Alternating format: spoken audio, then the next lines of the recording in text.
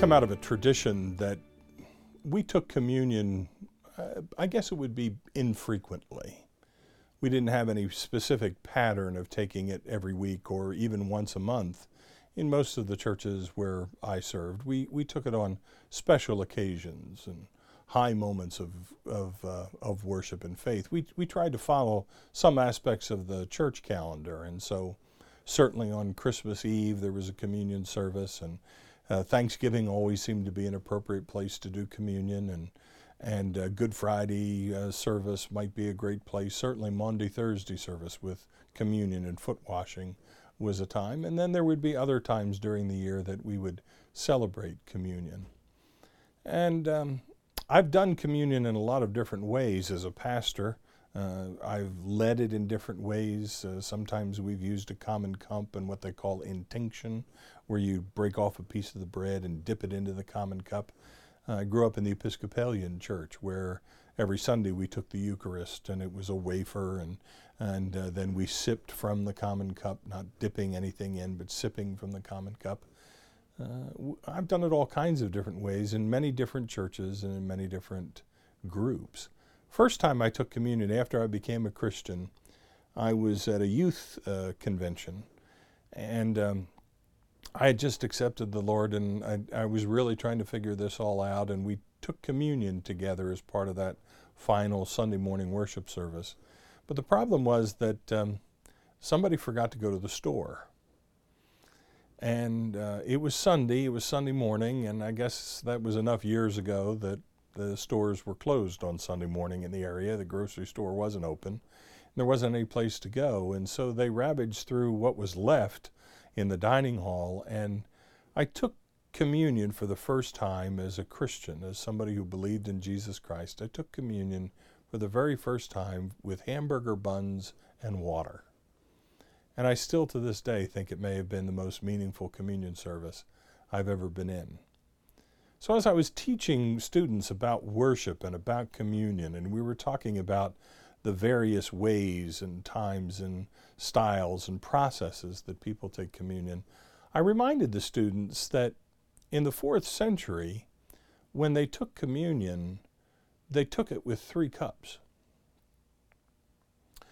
The first cup was water, the second cup was milk and honey, and the third cup was wine.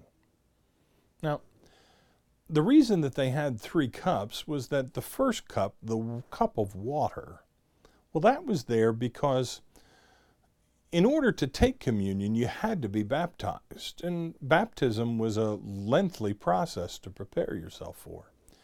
And so they would always take a sip of water to remind themselves that their faith really had its genesis, its beginning, its full flower when they were baptized. So they would remember their baptism. The second cup they took, they drank from a cup that had milk and honey in it.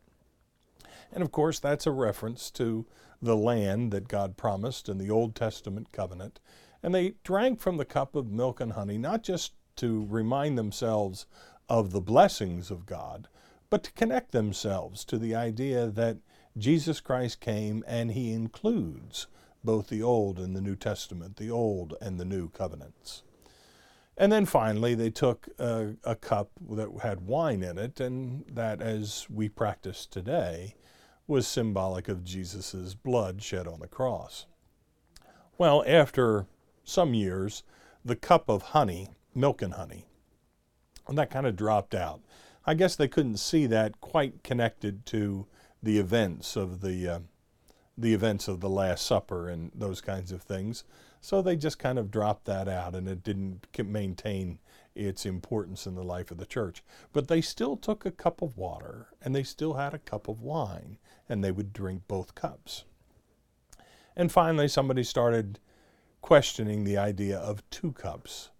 And a lot of debate went on about what to do with that, because there were some that still believed that it was important to remember your baptism. And so the solution was that they took the cup of water and they took the cup of wine and they poured them into each other. They mixed them. And they said, this is good because in baptism, in communion.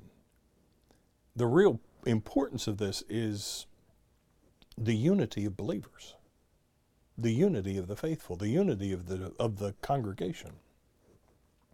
And when you take water and you pour it into wine, you can't separate the water back out again. It mixes, it becomes part of each other. And in communion, the church taught that that's what happens. We mix our lives, our response, our faith to God, our faith in Jesus Christ. We mix that in with the sacrifice that Jesus did by dying for us on the cross. And that is what holds us together. That is the unity of the church. What Christ has done and what we have done in response to his favor upon our lives.